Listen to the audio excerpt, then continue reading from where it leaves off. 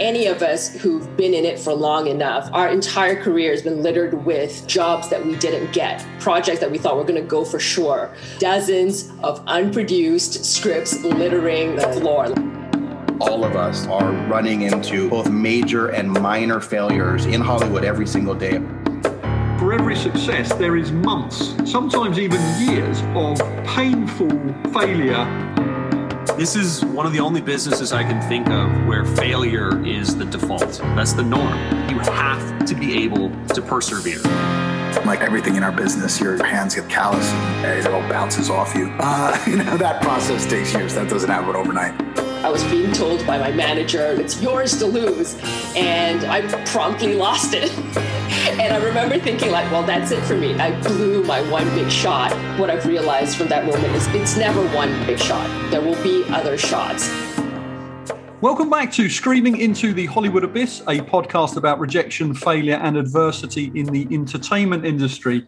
I am your non-entertainment co-host, Dan Rutstein, and we have on the other end the entertainment co-host, Noah Evslin.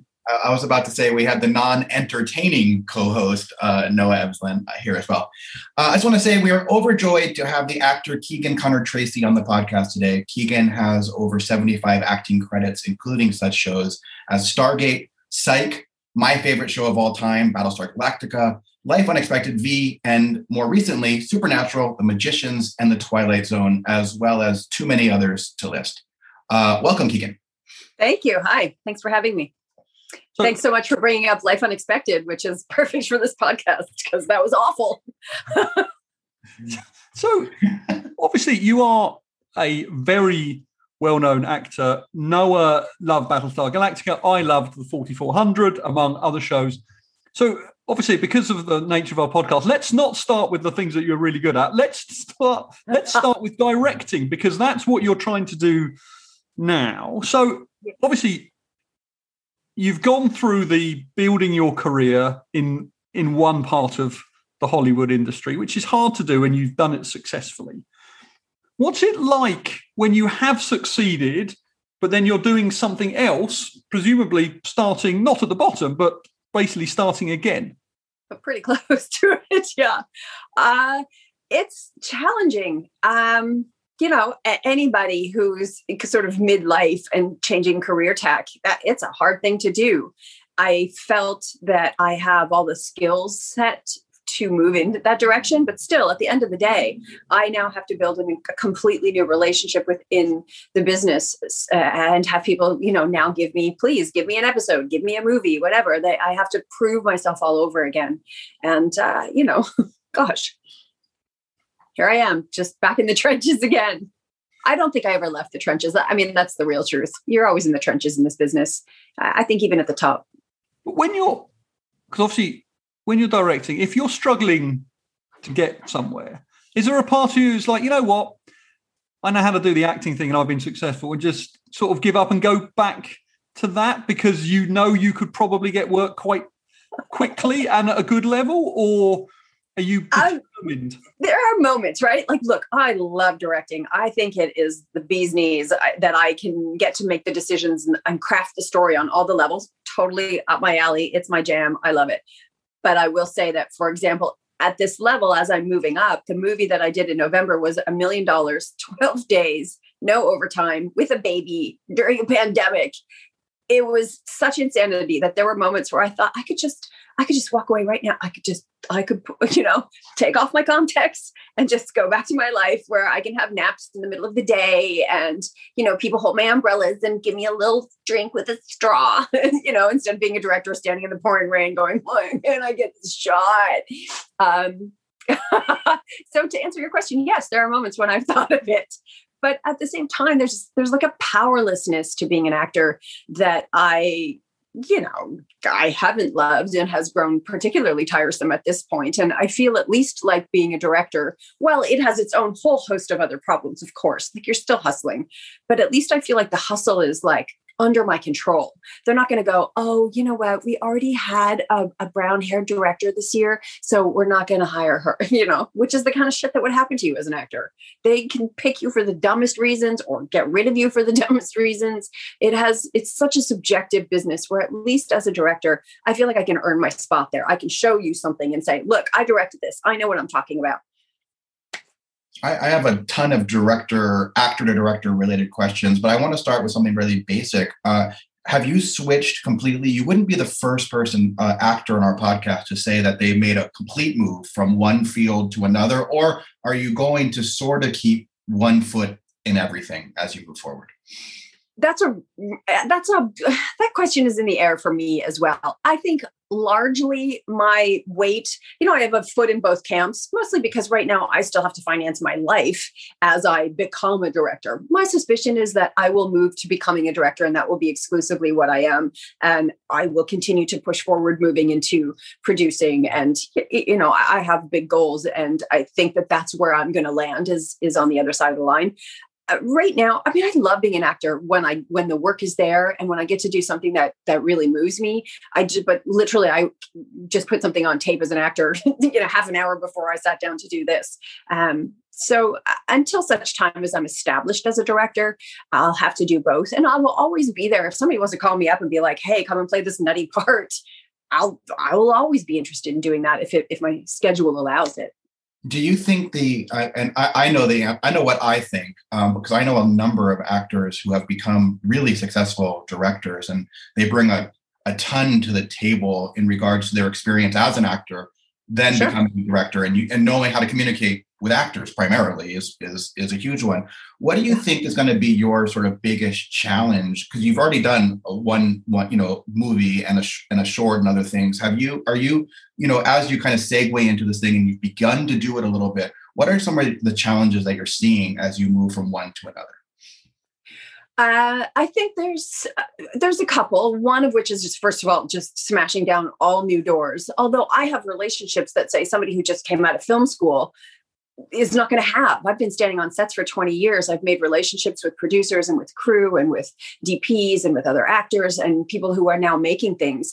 So I do have that advantage. I think that is one. I think the actor-director part, particularly as a woman, will be somewhat of a challenge because I think it's easy for them to think you're a dilettante or, but I am not. I had to work really hard. It's a little different if you're on a show and they give you an episode, that's a huge leg up that I haven't had. I've had to work and scrabble and hustle to get where I'm at. So, but I do think that there will be some challenge for them to go, oh, okay, she's serious and we can listen to her. I think to some degree as a woman on a set, this was part of this career counseling thing that I did yesterday that really has me thinking about how you are perceived. As an actor, your face is what you're selling.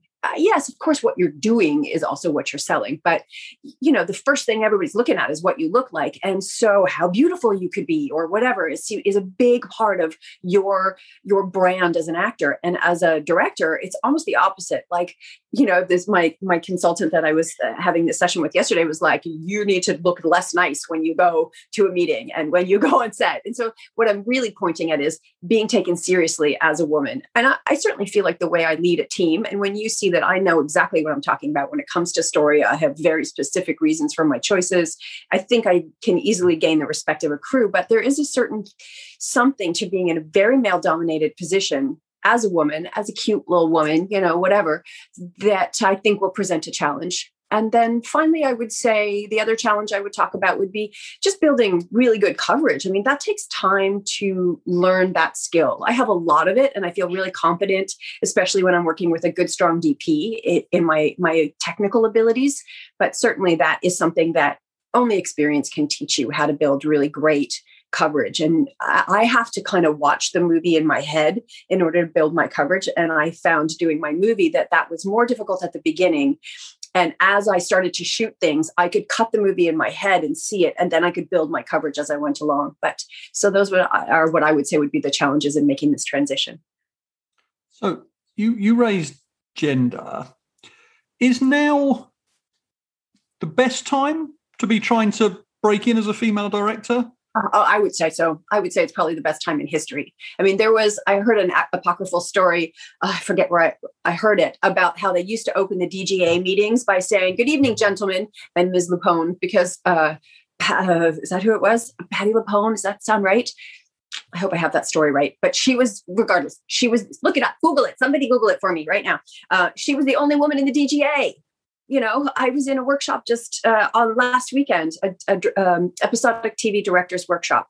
And one of the very successful, well-known gentlemen that was running the workshop, and I don't want to out anybody, but I just noticed his language was very gendered. And I'm not necessarily really sensitive to that by and large. But for example, he would say, and the production designer, well, he's the guy who does this. And the whatever position he was mentioning, he would say, and he's the guy that does. It was really just an unconscious bias in terms of the fact that he comes from a different generation. When I can tell you, when I started, there was not a woman on a crew. The first time I came on set and there was a female director, I remember my jaw being half on the floor, because it was like, I say it all the time, it was like seeing a unicorn. Men were directors, men were producers, men were the writers, women were hair and makeup and scripty and craft services. You know, and this is a different day across the board for all of those positions. And so the long version of that answer is yes, I think now is the time. In some ways, was that part of the, did you just want to become a director because this is something you've always wanted to do? Or has it felt over the last few years that actually, if you wanted to do it, now is a good chance, and that almost pushed you to do it? I think when I look back at the things I was doing all the way along over the last 2 decades of my career, I think I always had an inkling to be a director, but there was no path. You know, I have the Gina Davis Institute for Gender Studies in the Media. One of their sort of brand slogans is, "If she can see it, she can be it." And I'll tell you, I never saw it, so I didn't know I could be it. That was part of it. Part of it was, I had a successful acting career, and I thought, do I really want to add into the mix something that's just as difficult? I didn't see a path. But I think that the storyteller in me, had I known that I could have been a director, I dare say that's what I should have done all the way along instead of being an actor. I think the thing about being an actor that makes me the most crazy is that it's just based on this, and it doesn't matter how good the work you do is. Sometimes it's really based on what you look like. Are you thin enough? Are you pretty enough? Are you whatever the thing is that they're looking? Do you have the right color hair? I have not gotten jobs before because honestly, they were like, well, the other girls got brown hair, so you can't. That's ridiculous. So taking this back to the core of this podcast, the sort of rejection question. So I'm sure Noah's got lots of technical questions about actor to director, but I'm going to ask a rejection question, actor to director. Great. So as you said, there will have been parts you didn't get because your hair was the wrong color, you were too tall, whatever it is. And that's one type of rejection. And obviously some of it will be maybe your performance wasn't good enough in the audition as well, obviously. Sure. Absolutely. As a director, when somebody says, we're not hiring you for something, that's a different type of rejection, obviously. Mm-hmm. I guess in some ways it's a deeper rejection. So are you finding being rejected in this new part of your career harder and more personal than when you were being rejected as an actor? Well, the good news is I'm not far enough yet to have gotten rejection. I'm still at this part where I'm very close. I really feel like I'm on the precipice of the next stage for myself as a director. But right now I'm still trying to break in. Some of that is a bit on hold, I think, because of COVID. I have a credit now. I'm in I'm in the Directors Guild. I'm on my way. I really am. I have other things I'm waiting to cut together to put my reel and blah, blah. So I think that's a preemptive question. Maybe come back to me in a year and talk to me about, reading for shows and not getting them. I know certainly what rejection feels like. To some degree, I'm going to be used to it. This is a new skill set, how to sell myself as a director, although I feel like the things I point to that sell me as a director all make very good sense, and I have a very strong case for why I should be there. I don't know. I think you're going to have to come back to me on the question of rejection as a director, because I think it's still waiting for me. I'm not quite there yet. Do you think there's a little bit of masochism built into what we all do? Because the moment any of us reaches a level of success that other people might aspire to, you instantly add a new level of success, and most of us a new path to climb. For you, you've had a hugely successful career as an actor, and then you decide, you know what, I want to go and fail for a short while at this other thing while I'm still learning it. Hopefully, then have some successes build up. But I'm willing to now jump off this mountain that I'm at the top of or near the top of and start at the bottom of that. You think that's unique to us? Is that just ambition? Do we like being tortured this way? I think we have a particular masochism in the arts because it is so difficult and because it is often so subjective but what I would almost do is frame it the other way around, which is that we know it's shit, but we do it anyway, versus, I don't know, maybe there is no opposite to that, but I just think, I don't know, maybe I often say that being in the film industry is like a heroin addiction. The highs are so high and the lows are so low, and you're always chasing that high. I think like once people get I thought that about reality stars. I would think, why the hell would you do that? Why would you be on a show like that? And then I would think, yeah, you want to know why? Because they sent limos to their houses and they sent them flowers and they put them on in first class and flew them places for a little while. And then after that's done, you don't want to give that up. And we all have our version of that. You as a writer, me as an actor, me as a director, any of us in film, I think there's an element of that. And in the arts in particular, like I said, and I don't know, we're always chasing the dragon. Let's talk about I love the analogy of the heroin addict with the super highs and then the withdrawals and the lows and the depression and other things. And because we're a podcast that sort of delves into these things, I want to talk about some of the lows. I mean, it looks like from your CV and from the IMDb that you've had no lows. You've worked very steadily. Now, I know because I'm in the industry that you must have. What were some of those moments like? Did you ever think of, again, you're thinking that you want to do something new, but you're not necessarily walking away because you couldn't do it. This is a very big different thing you're doing. I'm going to interject there and be really brutally honest that that's not entirely true. I think what allowed me to raise my head and survey the landscape and move toward directing was, yes, I'd always been interested in it, but I think some of it was just a function of necessity. I looked up and was like, this landscape is not the same landscape in which I have been working. I am no longer, it's not until you're past the age that you look back and you're like, oh, every show is kind of about people between 15 and 35. And once you're past 35, it's not about you anymore. And then in particular, in this moment, as we finally start to look at other faces out there, the piece of the pie that was available to me at one point, unfairly so, I dare say, is now not the same piece of pie. And so that in part was like, I looked at my career that I was going like, what is happening? I better find something also, at least, and then it just happened to be that as soon as I stepped into directing, I was like, no, this is where I should have been to begin with. It really is. So I copped to the fact that in part my embracing of the direction of becoming a director was in part because I started to see my on-camera career falter in a way. I was not booking things the way I was before, and there's not the same amount of roles as there were before. So that's one that I will cop to there. But if you want to talk about, oh my God, we could go back through my career and say, I love though that it looks on paper like it was just handy dandy. And by and large, yeah, like I didn't have big gaps. They felt like big gaps while I was in them. But, once I started to see the roller coaster and the highs and lows, you start to understand, well, you always come back. But man, the lows are so low. They're awful because they're tied in large measure to you. When you are the product and people reject the product, that hurts. So is there a show or a movie that you missed out on that hurts? Or is it more something you were on that got cancelled or bombed at the box office? Which one hurts more? Is it the missed opportunity or the perceived failure of something you were attached to?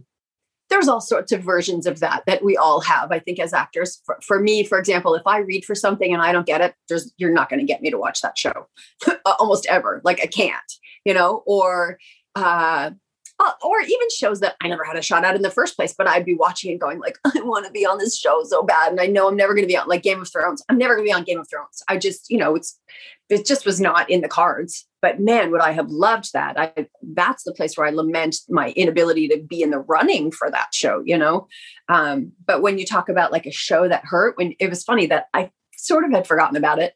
Not really, but a little bit.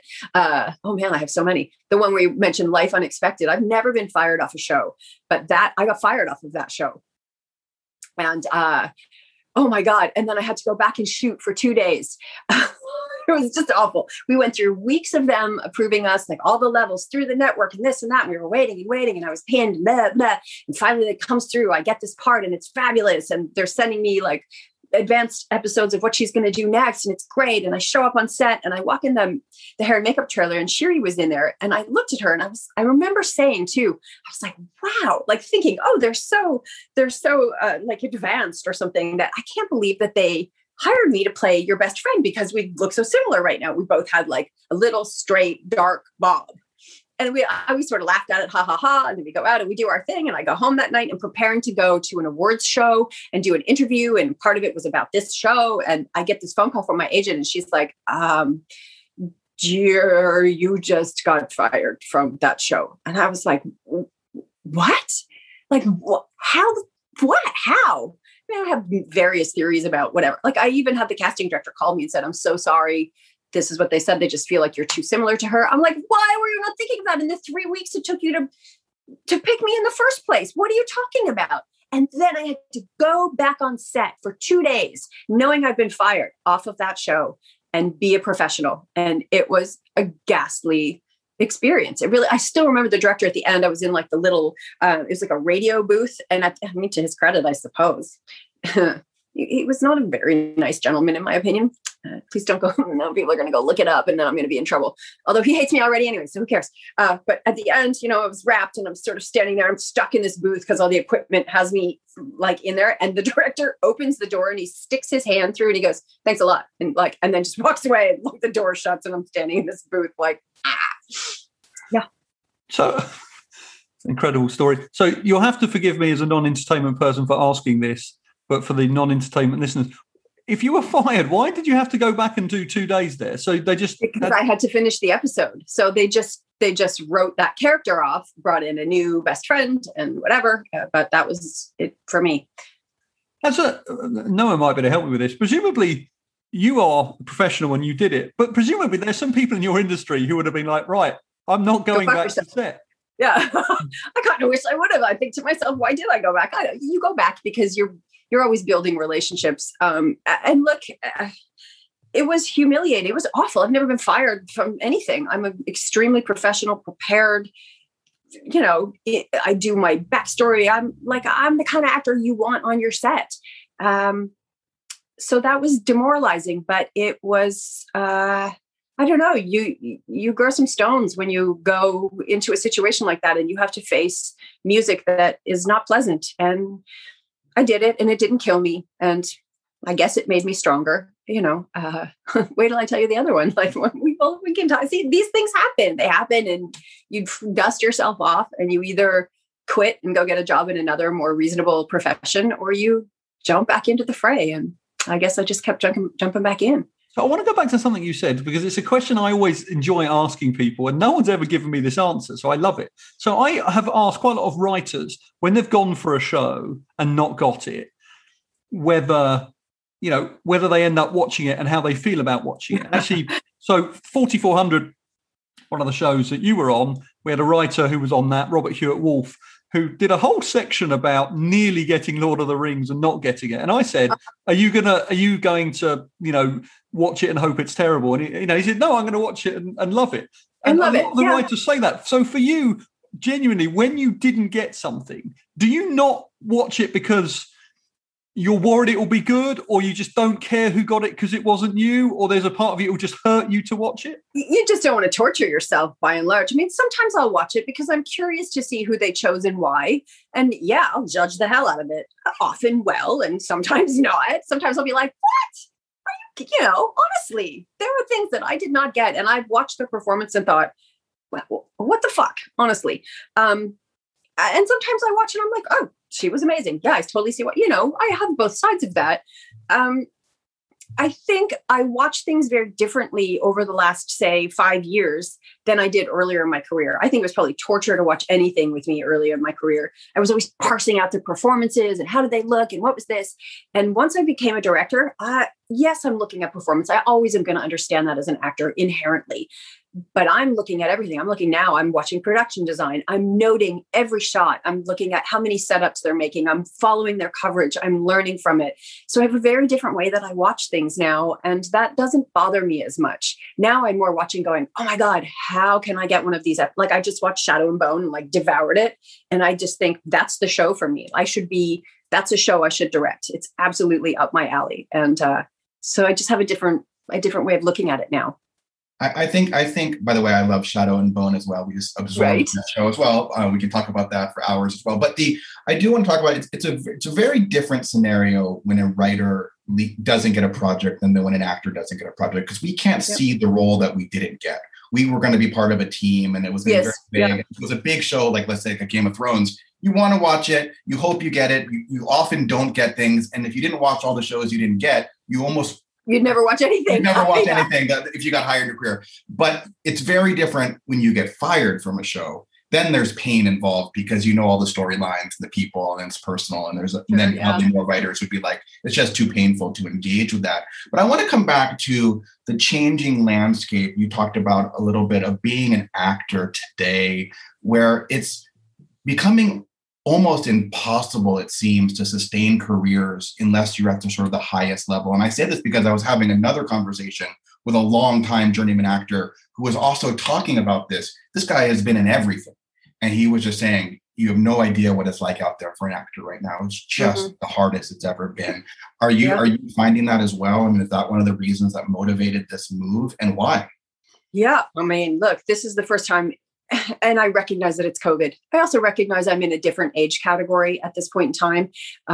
And so that certainly has had a significant impact on what's available to me. But I have not been an actor on set now since I did Twilight Zone in January, February of 2020.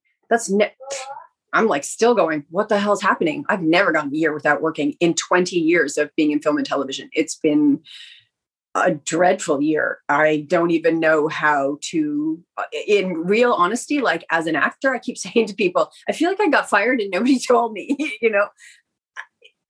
I know it's a product of the time to some degree, and it's a product of the stage. And in some ways, a product of the fact that I'm very focused on my directing career. So I also am fussy. There are things that if I don't like them, I don't read for them, because if I feel like I'm going to go on set and be like, I just don't. I may have to soon, because it's just, I got bills to pay, and I would like to make another film, and I have all of that. So did that answer your question? Yeah, that did. Yeah. Now I just feel depressed. So you talked about when you were an actor and you looked around and there was no women in roles. I'm still in. There were no women in roles off camera, and now you're directing. Mm-hmm. How much of you is there going to be about? Obviously, you've got to establish yourself in this new career, as we've discussed. But once you're there, and I can't see why you wouldn't get there, how much will you be thinking, right, what can I do now to make sure that I'm giving opportunities off camera and on camera to people that deserve it, and so not going for the obvious hires, and also, making sure that you get to run things the way you think they should be done and not on some of the old stereotypes? Well, certainly I found when I was casting my movie, I'm thinking about diversity the same as everybody else is. I really see now that we've had a very white landscape, and I don't want that any more than anybody else should. So I feel like that just is somewhat instinctive in wanting to represent, like, look, when I just talked about Shadow and Bone, one of the things I love about that show, look at those faces. Those are faces we never used to see. I was never in rooms with people who looked like that, and so I don't know, it feels like an easy thing to slip into for me as a director. I won't be in charge of hiring people unless I'm working on a feature. Then I will have more power about who I can hire. But when I'm doing my own projects, when I did my first film, I tried as much as I could to make sure that there were women in all the positions I could get a hold of.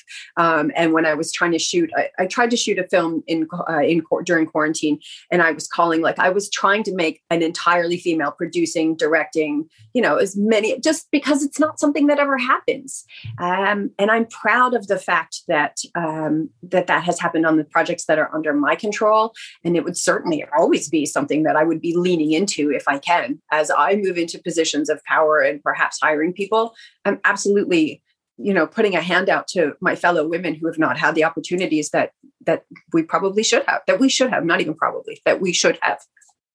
One of the things we talk about quite a lot on this podcast is about sort of personal fulfillment, and sort of Noah likes to use the word soul in terms of sort of what you're achieving. If you had a choice tomorrow, if you get a call from your agent, maybe it's 2 different agents now, and said, do you want to be as an actor in this amazing film, which is everything you could possibly want, or do you want to direct this film, which is a huge opportunity? Which would you, if it was binary, which would you choose? My scalp is tingling at this question. Like, it makes me feel a little like I want to cry. I don't know. It's hard to say because I would have to look at what they were. There is a big piece of me, though, that says, no, I have to lean into being a director because I think it's my future. By the way, Dan had once said to me that was the best question in 21 episodes or whatever. I want to throw that back at Dan. That was a really good question. I love that question of this is a soul's choice, right?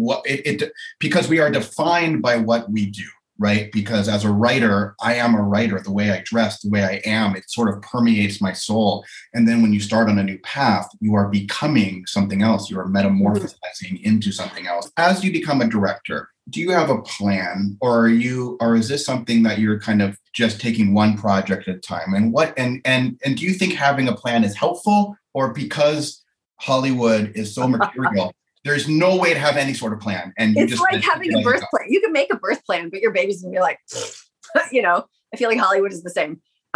Particularly as a Canadian, there is the inner circle of Los Angeles, and then there are the outer ripples. And I made a conscious choice to stay in Canada. For me, it was important to raise my kids here. That was just a choice that I made, but it had, that has an effect on which circle you're in. And so to some degree, I'm just remain at the mercy of the business. And that's going to be what's going to happen as we move forward. But I can tell you that yes. Do I have a plan? Yes. Is it going to go according to my plan? I doubt it. But I know that the work that I do as a director now really excites me in a way that the work that I was maybe doing as an actor was not exciting me.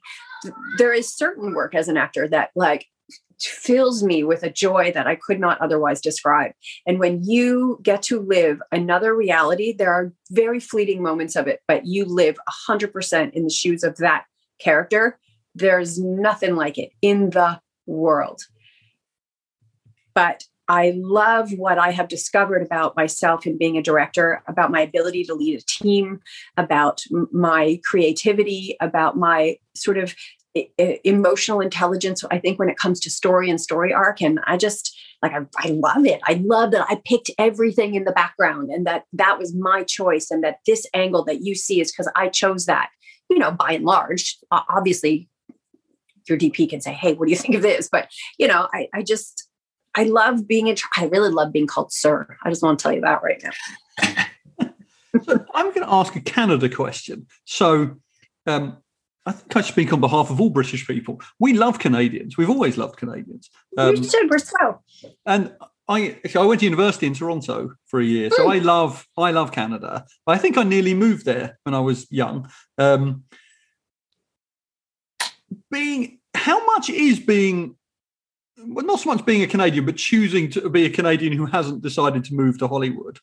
Mm-hmm. How much do you think genuinely that has or will hold you back? And also in this new weird world of Zoom that got created over the last 12 months, is it less of a disadvantage because everyone's a version of remote?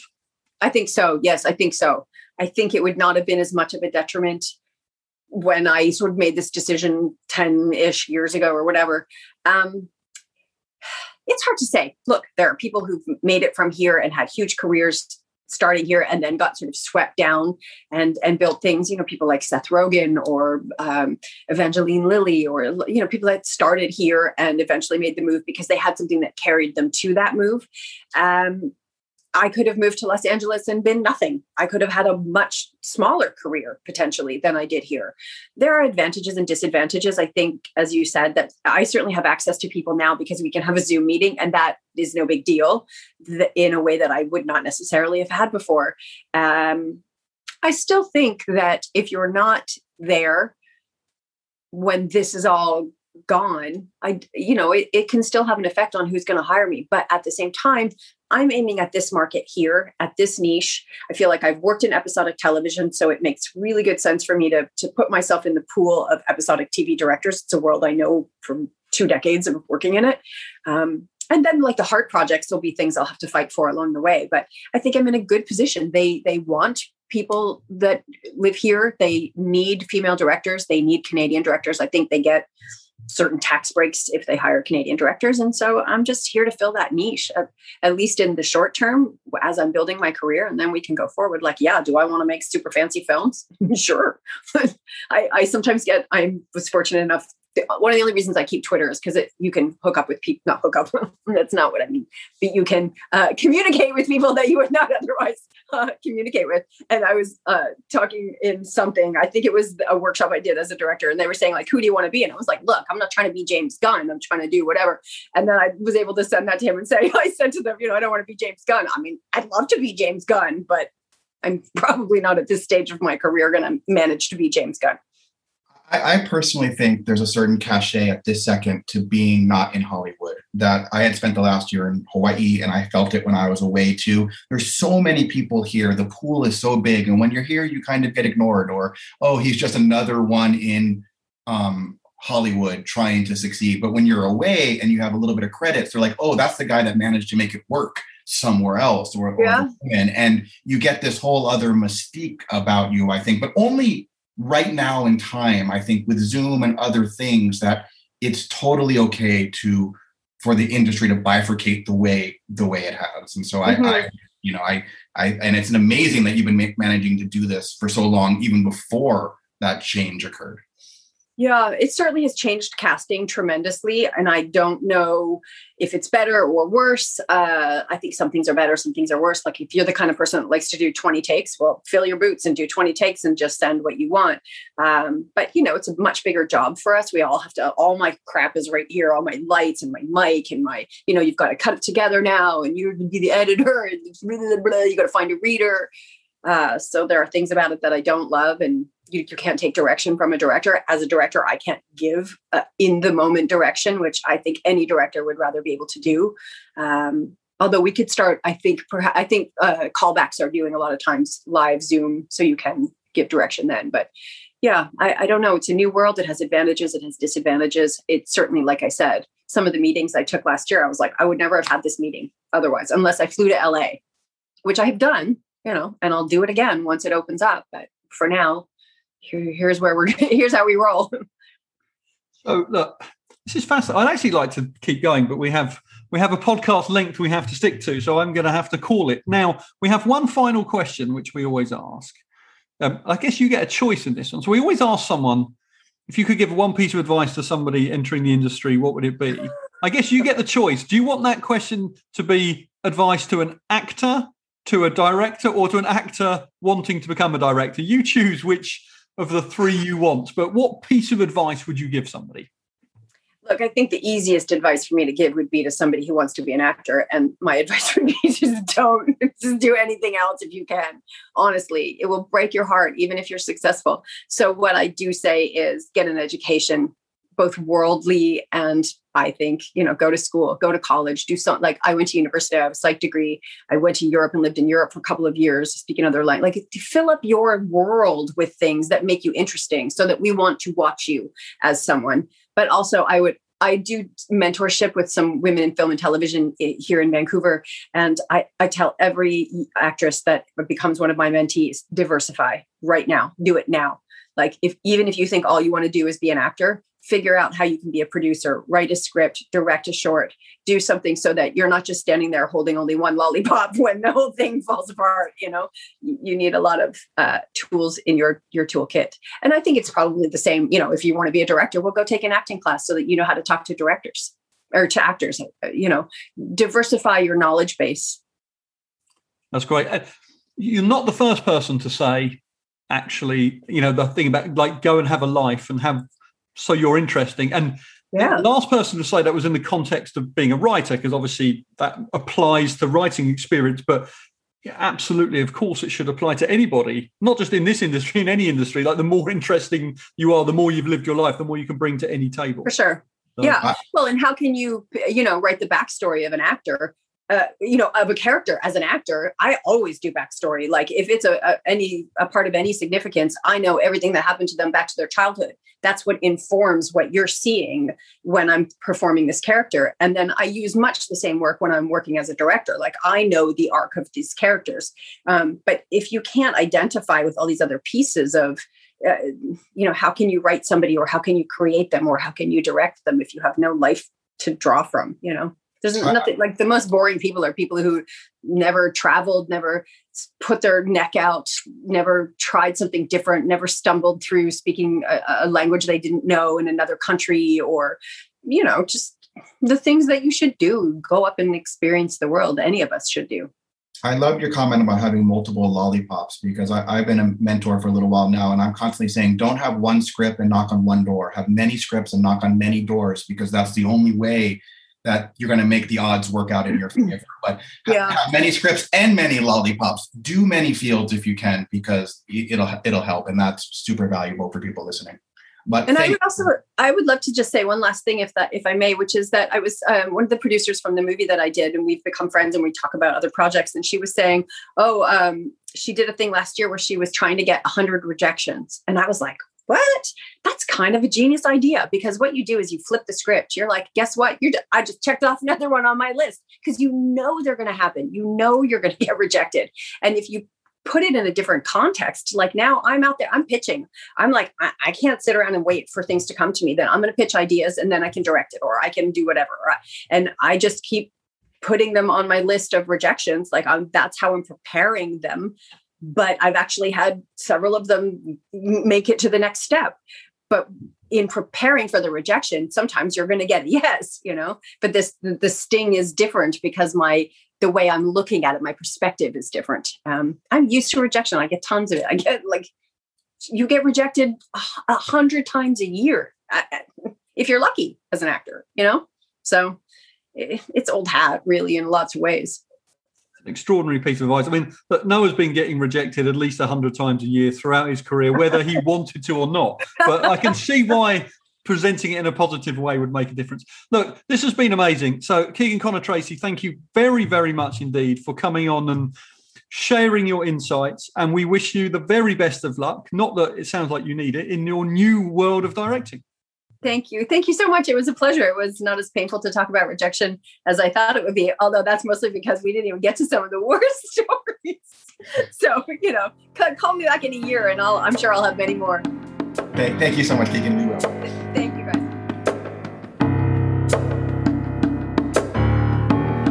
All right, that does it for us today. I want to thank you for tuning in to Screaming into the Hollywood Abyss. If you have any questions or comments, you can reach out to me on Twitter. I am @NEvslin.